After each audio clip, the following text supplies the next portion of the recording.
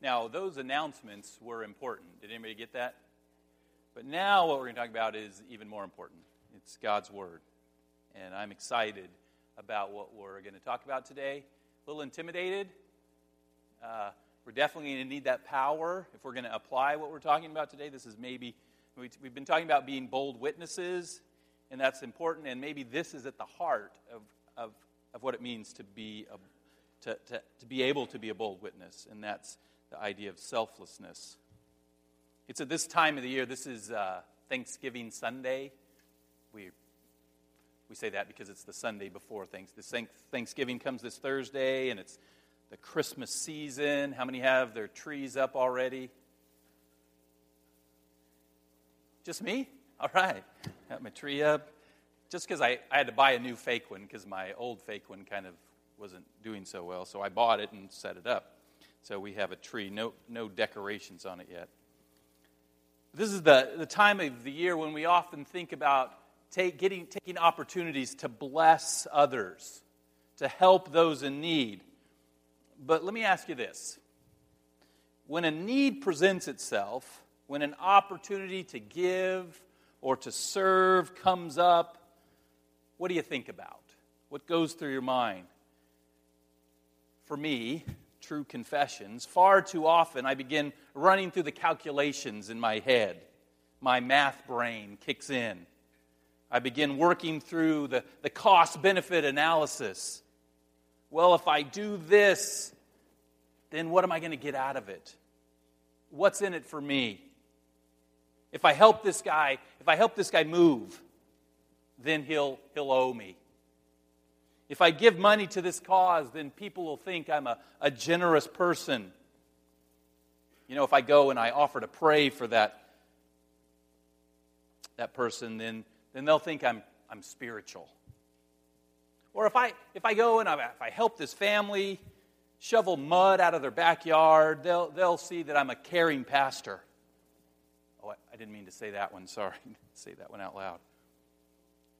But unfortunately, that's how we sometimes think. Our actions of apparent love and sacrifice can be motivated by a selfish attitude. As someone's put it, a me-first mentality. But in our passage for today, Acts chapter 4, verses 32 through 35, just a few verses, we find a different kind of attitude. An attitude that's shining forth. We see a church that's filled with selfless people. People who truly love and truly care for one another. People who are applying Philippians 2:3, which we read just a minute ago. They're applying it. Do nothing from rivalry or conceit, but in humility count others more significant than yourselves. They're applying this before the verse has even been written. Before Paul, the author, has even been converted. And it's my prayer, it's my hope, it's my desire that as we examine this selfless church, this church filled with selfless people, that we'll be both convicted of our selfishness, of our own personal selfishness, and we'll be empowered. We'll be empowered to overcome that selfishness. We'll be empowered to be a more selfless people, a people who, in the power of the Spirit, can give ourselves for the glory of God and for the good of others. That's what we want to be as a church. Now in Acts chapter 4, verses 32 through 35, what we find is the second summary in the book of Acts of what the early church looked like. The first summary, if you remember, was in chapter 2, verses 42 to 47. We covered that a number of weeks ago. And in verse 42 of Acts chapter 2, we got a summary of the summary. Remember, Luke is writing, and he says about the early church, and he says, and they devoted themselves to the apostles' teaching and to fellowship, to the breaking of bread and the prayers. And in that summary, we began to get a picture, as you read down through the rest of those verses, you began to get a picture of a church that cared for one another. They were devoted to fellowship, to having things in common, to sharing with one another. They were devoted to breaking bread, spending time together, eating together, surrounded, focusing in on Jesus as they did that. Now in Acts chapter 4, 32 through 35, we get this second summary of early church life, a summary that is going to enhance this picture that we've already been given. A summary that comes on the heels of a prayer meeting. If you remember last week, we ended with a prayer meeting. Remember, Peter and John had returned from being arrested. They had been arrested by the Sanhedrin, the Jewish ruling council, and they came back. They were arrested, questioned, threatened, and released. And when they were released, the first thing they did was go find some friends and pray. They thanked God, if you remember, for His sovereignty, even and especially in the midst of opposition. And then they prayed for what? Anybody remember what they prayed for? They prayed for boldness. Thanks. Glad you were here. They prayed for more boldness. And in Acts 4:31 we read, after this prayer time, and when they had prayed, the place in which they were gathered together was shaken, and they were filled with the Spirit and continued to speak the word of God with boldness. God answers their prayer for boldness. And what follows in the text, what Luke follows that with, is the second summary then of early church life. Verse 32. Now the full number of those who believed were of one heart and soul, and no one said that any of the things that belonged to him was his own, but they had everything in common. And with great power the apostles were giving their testimony to the resurrection of the Lord Jesus, and great grace was upon them all. There was not a needy person among them, for as many as were owners of lands or houses sold them, and brought the proceeds of what was sold and laid it at the apostles' feet, and it was distributed to each as they had need. Okay.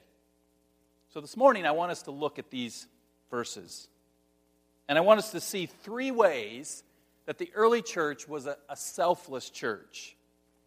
Then I want us to consider and think about, where did that selflessness come from? What caused them to be selfless? And finally, I want us to consider how, as individuals and as a church, we can grow in our selflessness.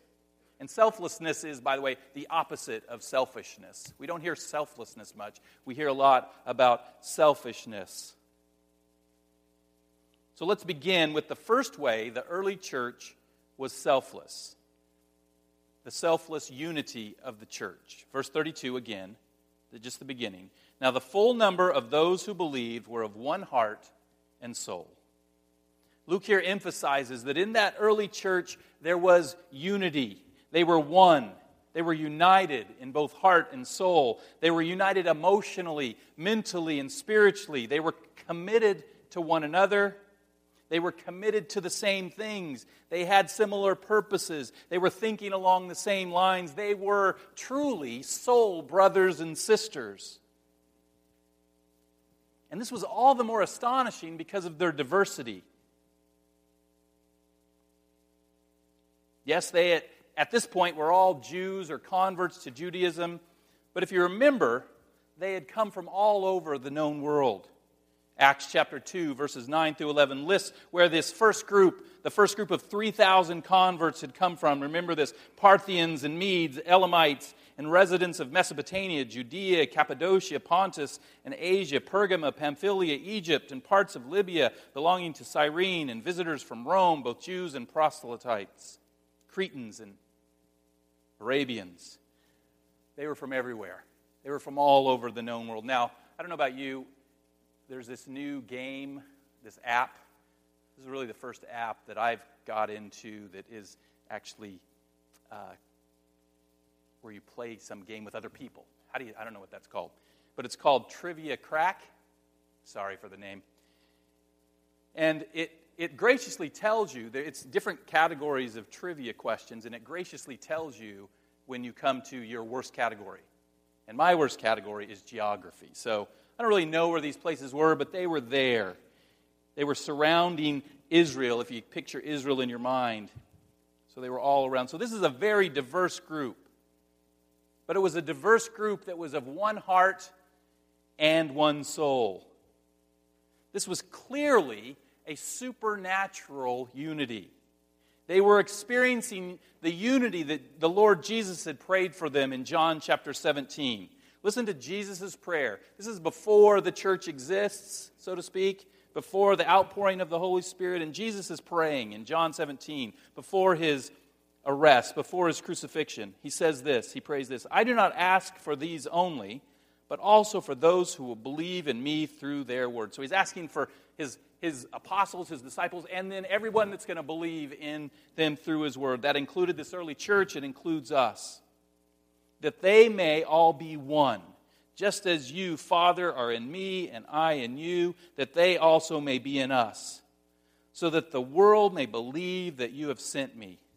Notice the benefit of unity there is that the world sees. And we're going to see that. The world's going to see what's happening in this church. The glory that you have given me, I have given to them, that they may be one, even as we are one. I and them and you and me, that they may become perfectly one, so that the world may know that you sent me and loved them even as you loved me. What a model of unity. The Father and the Son, the unity that's there. That's our model, and Jesus prays that for us. So Jesus prayed for unity, and the early church is experiencing incredible oneness of heart and soul. Now, just to be clear, this oneness, this unity, does not mean that everybody becomes exactly alike. Okay? It doesn't mean that Christians see everything exactly the same way. It doesn't mean that we use the same Bible translations, even though we should all use the ESV, just saying. It doesn't mean that we all read the same books or authors, even though you should be reading John Piper. It doesn't mean you raise or discipline your children in the same way. I'm not going to even touch that one. It doesn't mean that we share the same likes and dislikes. We don't all have to be Dallas Cowboy fans, although I recommend it.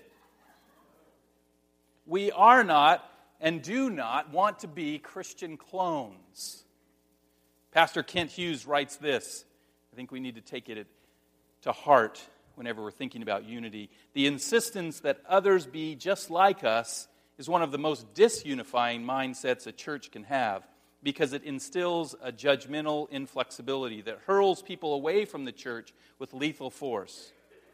One of the wonders of Christ is that he honors our individually while bringing us into unity. It's a supernatural process that takes place in our lives. I've had the privilege of seeing this in action, of working with very diverse groups of people.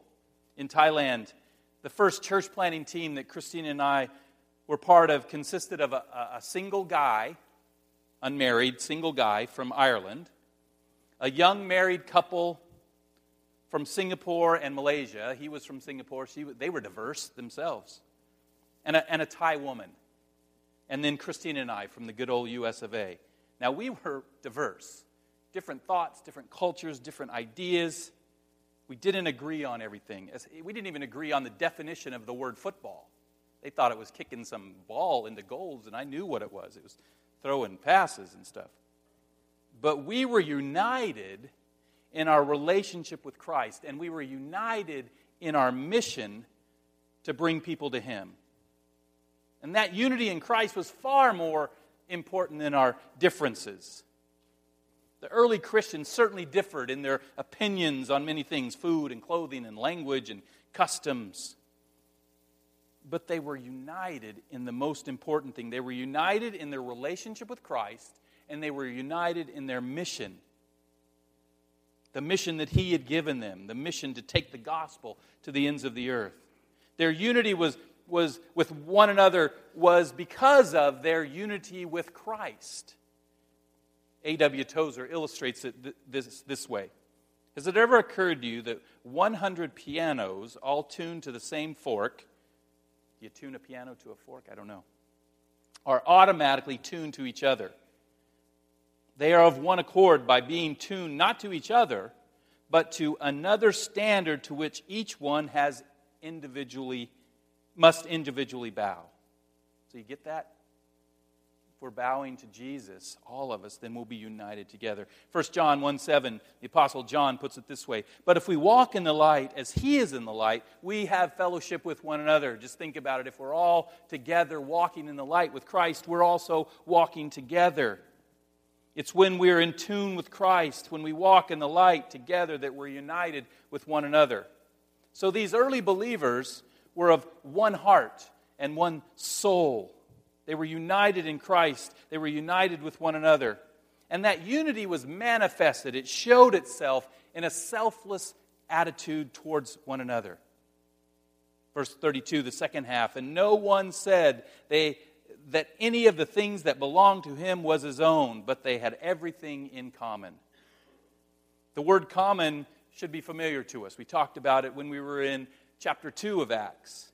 It's that Greek koinos, which means to share, to have things in common. It's related to the word koinonia, which we get our word fellowship. The early church was devoted to fellowship.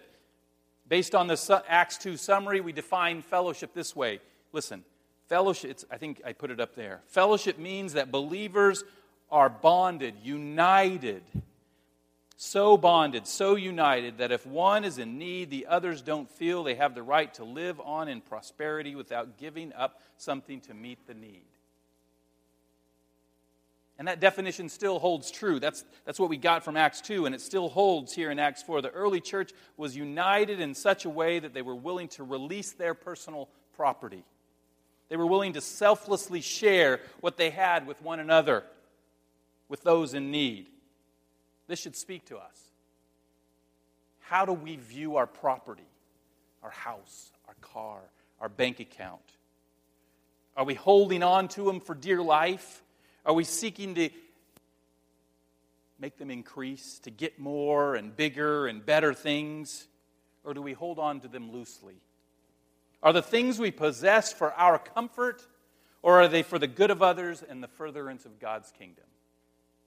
Are the things we possess only for our own comfort, or are they for the good of others and the furtherance of God's kingdom? I hope the answer is clear. And I hope this causes us to think, to rethink how we use and how we misuse our own personal resources. So first we see the early church that is selflessly united. They love and care for one another more than they care for their stuff. They understand that people are more important than possessions. Now, the selfless unity they experienced was internal. It was within the church. So what about outside the church? Did this selflessness extend to the world around them? That's our second point. The selfless witness of the church. Remember what we saw last week. The early church, specifically Peter and John, had faced opposition. They had faced threats from the Jewish religious leaders. They had told them, the Jewish religious leaders had told Peter and John, cease and desist from teaching about Jesus. Specifically, stop talking about this resurrection or you're in trouble, bub. But instead of worrying about the threats, instead of being paralyzed with fear, instead of trying to figure out the best way to avoid opposition, they prayed this. And now, Lord, look upon their threats and grant to your servants to continue to speak your word with all boldness. In the face of threats and opposition, they prayed for more boldness, boldness to speak the word of God. And in Acts 4:33, we see the results of their prayer. And with great power, the apostles were giving their testimony to the resurrection of the Lord Jesus, and great grace was upon them all. In spite of the opposition and the threats, the apostles continued in boldness to give the testimony to the truth of the resurrection of Jesus Christ. And great grace was upon them all. That word grace means favor. And we usually talk about it in terms of God's grace, God's favor towards us, towards humanity. You're saved by grace through faith. And that could be part of the meaning here. But more likely, it's talking about the favor that the church is experiencing within their community. All eyes are upon them. As they demonstrated great love and care and concern for one another, the community took notice and they approved. These Christians, even in the face of opposition, truly love and care for one another. They're willing to sacrifice, be selfless for one another. So what we have is a church witnessing by living selfless lives and by selflessly preaching the Word of God. Why do I say they were selflessly preaching, selflessly witnessing? Because when the apostles go out and testify about Jesus Christ, when they witness to the truth of His resurrection, who are they thinking about?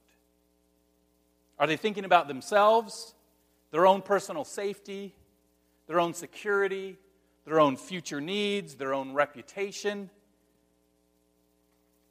Or are they thinking about others?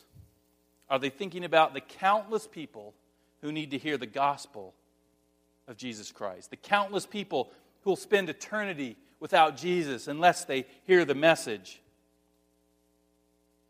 Therefore, witnessing, especially in face of opposition, is a selfless witness. Now we know, well, I hope we know, that there's great joy to be found in witnessing for Jesus. But there's also a cost. The apostles were beginning to experience that, and that would continue. They would continue to experience it. Others would continue to experience it. They and others would continue to disregard their own personal safety, their own comforts for the sake of others, for the sake of the gospel. And their example of selfless witnessing has been duplicated again and again throughout Christian history, throughout church history. Here's just one example from the 19th century. From his conversion in his teens, Hudson Taylor, the founder of CIM, China Inland Mission, had a deep passion for God and a desire to serve Him as a missionary in China. All through his young adulthood, his focus on his goal never failed. Most of China's inland cities had never seen a foreign missionary, and 1 million Chinese each month were dying without having heard the gospel. Taylor could not understand how any believer could be unmoved in the face of such staggering need. He left his home in Barnsley in 1850 to study medicine in London, preparing to go to China at the first opportunity as a medical missionary. Once in China, Taylor found that to gain an audience with people, he first needed to give up his European dress and customs. He adopted a pigtail and chopsticks and traveled from town to town, living in boats or small shacks, usually battling insects. And I didn't write this, somebody else wrote it, and vermin. Vermin, you guys know what vermin is? They're not pleasant. Rats and stuff like that. Battling insects and vermin. Once on a journey to an inland city, he was robbed of his traveling bed, spare clothes, surgical instruments, and the Bible his mother had given him. Taylor decided not to prosecute the thief because of the harsh Chinese penal system, but wrote the culprit a letter instead, urging him to repent. While in China, Taylor endured many hardships, including arrest, insults, slander, and poverty. But he lived his life believing what Jesus had said in Mark chapter 10, verses 29 and 30, that if we give up anything for the sake of the gospel, we will receive blessings 100 times better in this life and eternal life in the world to come. With that perspective, Taylor could truly say, I never made a sacrifice. What a great word for us. We're called to be selfless witnesses, to give of ourselves that others might know the truth of Jesus Christ. But Jesus promises to be with us, to bless our lives in this life and the life to come. Therefore, being a selfless witness truly is not a sacrifice. It's a great joy. So we've seen the selfless witness of the church. Their willingness to risk opposition and persecution so that others outside the church might hear the gospel. Now let's look again back inside the church. Let's look at the selfless generosity of the church. Verse 34 and 35. There was not a needy person among them, for as many as were owners of lands or houses, sold them and brought the proceeds of what was sold and laid it at the apostles' feet, and it was distributed to each as any had need. In the church at Jerusalem, there was no poverty. They wiped it out. There wasn't a needy person among them. Why? Because when there was a need, those who had land or houses didn't hold on to them. But instead, they sold what they had and gave the money to the apostles. And the apostles gave to those in need. Now, it wasn't that they sold, I would say the text implies, they sold their excess, the things they weren't using. They didn't get someone out of poverty by putting themselves in poverty. It was those that had an abundance. They sold to meet the needs of those that had nothing. And it's important to note this is key. The selling of their lands and houses was completely voluntary. They were under no obligation, no pressure. Nowhere in the text is there any suggestion that it was required to be part of the early church to sell your stuff. In fact, in chapter 5, which we'll get to next week, we have this example of this couple, Ananias and Sapphira. They sell their property and they secretly keep back part of the money. And in Acts, they go to the apostles and say, here's all the money, but they've kept back part of it. And in Acts 5, 3 and 4, we read this. But Peter said, Ananias, why has Satan filled your heart to lie to the Holy Spirit and keep back for yourself part of the proceeds of the land? While it remained unsold, did it not remain your land, your own? And after it was sold, was it not at your disposal? Why is it that you have contrived this deed in your heart? You have not lied to men, but to God. We'll look at this more closely next week, but my point today is it was Ananias' land to do with as he wanted, and when he sold it, the money was his to do with as he wanted. Those who sold houses and land did it voluntarily. It wasn't an act of compulsion, but a selfless act of generosity from the heart. John Calvin commented on these verses and on his society writes this.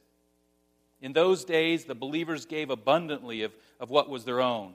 We in our day are content, not just jealously to retain what we possess, but callously to rob others. They sold their own possessions in those days. In our day, it is the lust to purchase that reigns supreme. At that time, love made each man's own possessions common property for those in need. In our day, such is the inhumanity of many that they begrudge to the poor a common dwelling upon earth, the common use of water, air, and sky. That was John Calvin in 16th century Europe. But it applies to us, maybe even more in 21st century America. We live in an extremely materialistic culture. Our media, the people around us, the Joneses tell us we aren't complete unless we have the latest, unless we have the greatest, unless we have the best car, the best house, the best computer, the best phone. And we're sucked in. We lust for things. We lust for possessions. We believe that it's these things that will somehow bring us happiness. When in fact, true joy, true happiness is found only in the things of the Lord. Only in His presence. Only in using the resources He gives you. Remember, they're His resources for His purposes.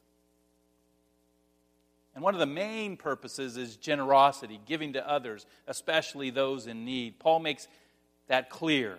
Acts chapter 20, verse 35, he says this, "In all things I have shown you that by working hard in this way we must help the weak." And remember the words of the Lord Jesus, how He Himself said, it's more blessed to give than to receive. Paul quotes Jesus, who said it's more blessed to give than receive. Do you guys know what that word blessed means? It literally means happy. Jesus is saying, you will be happier as a giver than as a receiver. This is a truth we need to get a hold of. This is a truth we need to live by. As a church and as individuals, we need to grow in our ability to be selfless, to put others ahead of ourselves, to value people above possessions. And how do we do that? How is that possible? It certainly is not natural. It's certainly not what our flesh wants. It's certainly not what our culture tells us. I think the early church can help us. Final point this morning, the source of selflessness. The early church was a selfless church. The question is, how did they achieve this selflessness? And the application is, how do we follow their example? Let me suggest two things that I believe produce this amazing selflessness in the early church.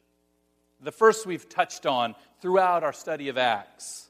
Notice in verse 31, chapter 4, just prior to the summary of the selfless church, Luke writes, "And when they had prayed, the place in which they were gathered together was shaken, and they were filled with the Holy Spirit." Luke then goes on to describe what we've just read. The selfless church, the selfless activities of the early church, the selfless things they did were done by people who were filled with the Holy Spirit. So the point's clear, isn't it? True selflessness is a supernatural ability given only to those who are filled with the Spirit of God. It's God that grants us the ability to be truly selfless, to think of others ahead of ourselves. Left to our natural state, we may have the ability on the outside to do some seemingly selfless acts, but it's only through the power of the Spirit that we'll be able to be a truly selfless people. Selfless on the inside, in our heart and in our soul. So the source of selflessness is the filling of the Spirit. The source of selflessness is the filling of the Spirit. But I said there were two things. Two things I believe produce selflessness in the early church. Yes, it's the Holy Spirit that gives us the power, the ability to be selfless people. But the Holy Spirit is given to those who believe in Jesus. And it is, I believe, our belief in Jesus and the power of the Spirit that enables us to be truly selfless people. Look back at verse 32 in Acts chapter 4. Notice how Luke describes the early church. Now, the full number of those who believed. They were people who believed. And what did they believe? They believed in the gospel. They believed what the apostles were teaching. They believed in Jesus Christ. They trusted in Him. As you know, that word believed is more than just up here. It's more than an intellectual agreement about some truth. It means to have faith, to put your trust in something else. And that's the point. Think about it. If you're truly trusting in Jesus, when you trust in Jesus, you no longer need to trust in other stuff. He is sufficient to meet all of your needs. Believing in Jesus as Savior and Lord means trusting Him for everything. To meet all your needs. And that you'll be satisfied, not with material things, but with all God gives you in Christ Jesus. He becomes our source of joy. He becomes our source of happiness. As the song says so well, turn your eyes upon Jesus, look full in His wonderful face, and the things of earth will grow strangely dim in the light of His glory and grace.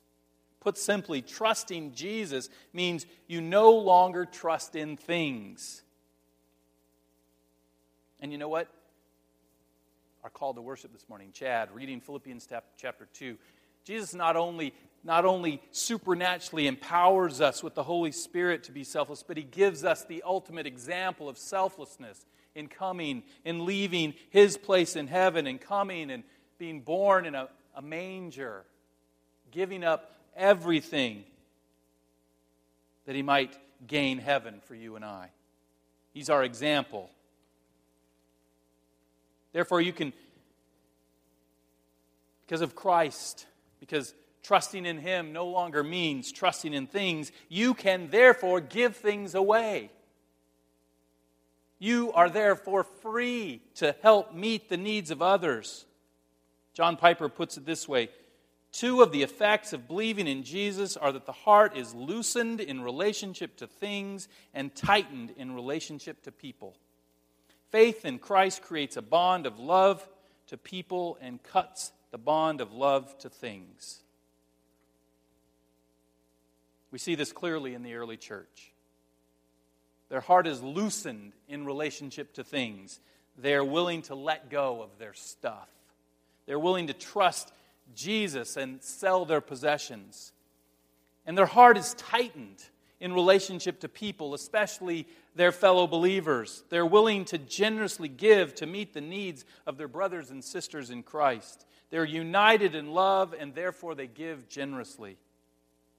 That's what this story is about. That's what this summary is. It's a snapshot of a community of people whose hearts have been utterly revolutionized by believing in Jesus. They found themselves freely caring about people and freely selling land and houses, giving the money to the church for distribution to those with special needs, those who had needs at the time. You know, I debated saying this, but I'm going to say it.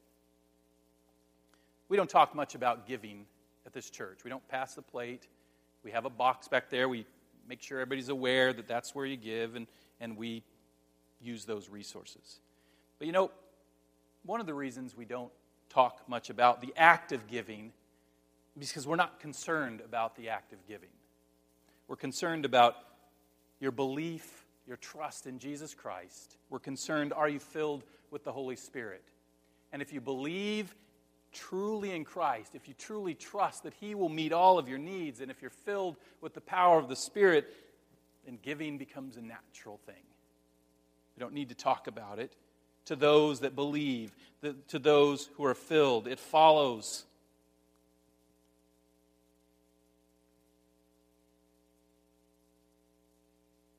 Okay. Next week we're going to look at two examples of this kind of giving, this kind of selfless giving. One is positive, his name is Barnabas, and one is negative. We've talked a little bit about them already, Ananias and Sapphira. Maybe you know the story. But today, in conclusion, I want us to remember Jesus' words in Luke chapter 12, verses 32 and 33. He said this, "Fear not, little flock, for it is your Father's good pleasure to give you the kingdom. Sell your possessions and give to the needy." Radical stuff. This is exactly what was happening in the early church. And it wasn't because they had to. It wasn't an order. There was no earning of God's grace. Grace is a free gift. It wasn't one of the church rules. It was because they heard the word of the Master and they believed. Fear not, little flock. It is your Father's good pleasure to give you the kingdom. I'm giving you everything. Can you just sell a few things to help meet the needs of others?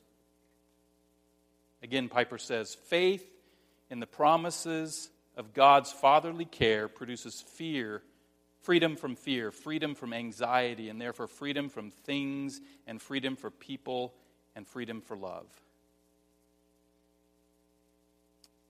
So the source of selflessness is clear. Believing, trusting in Jesus Christ for all of life's needs. And in faith, receiving the gift of the Holy Spirit. This gives us the ability, the power, the motivation, and the desire to live truly selfless lives. To be people who are selflessly united to one another, people who selflessly witness to the world, people who are selflessly generous with what they've been given. I would just say this as sort of a little application to this. If there are those in our congregation, we do this most every year at Christmas and Thanksgiving. If you have needs, if you're in need, if you're maybe even in need of, most of us in the United States don't go to bed hungry, but sometimes on Christmas we're not going to have anything to give our kids. Maybe we've lost a job. Maybe we're out of work. I just want to let you know that you can come to us and we can help with those things. There's funds available for that. And so I just wanted to say, as a church, that's something we want to help. But you just have to step out in a little faith and let us know. Sometimes that's a problem too. We're unwilling to let people know what our needs are. So would you join me in prayer as I pray for our church, that we would become more and more of a selfless church. Father God, thank you for your word and all that it means. Thank you for this amazing example, this first church, this church that was clearly formed by you, by the power of your Spirit. We're walking with you, and we see the results. The results was a group of people that were freed from things and cared about people. Lord, help us to be that kind of people. People that the world would stand up and take notice. Oh, they care for one another. They don't care about the things of this world. They care about the people in this world. Lord, help us to be that kind of church, that kind of people. In Christ's name, amen.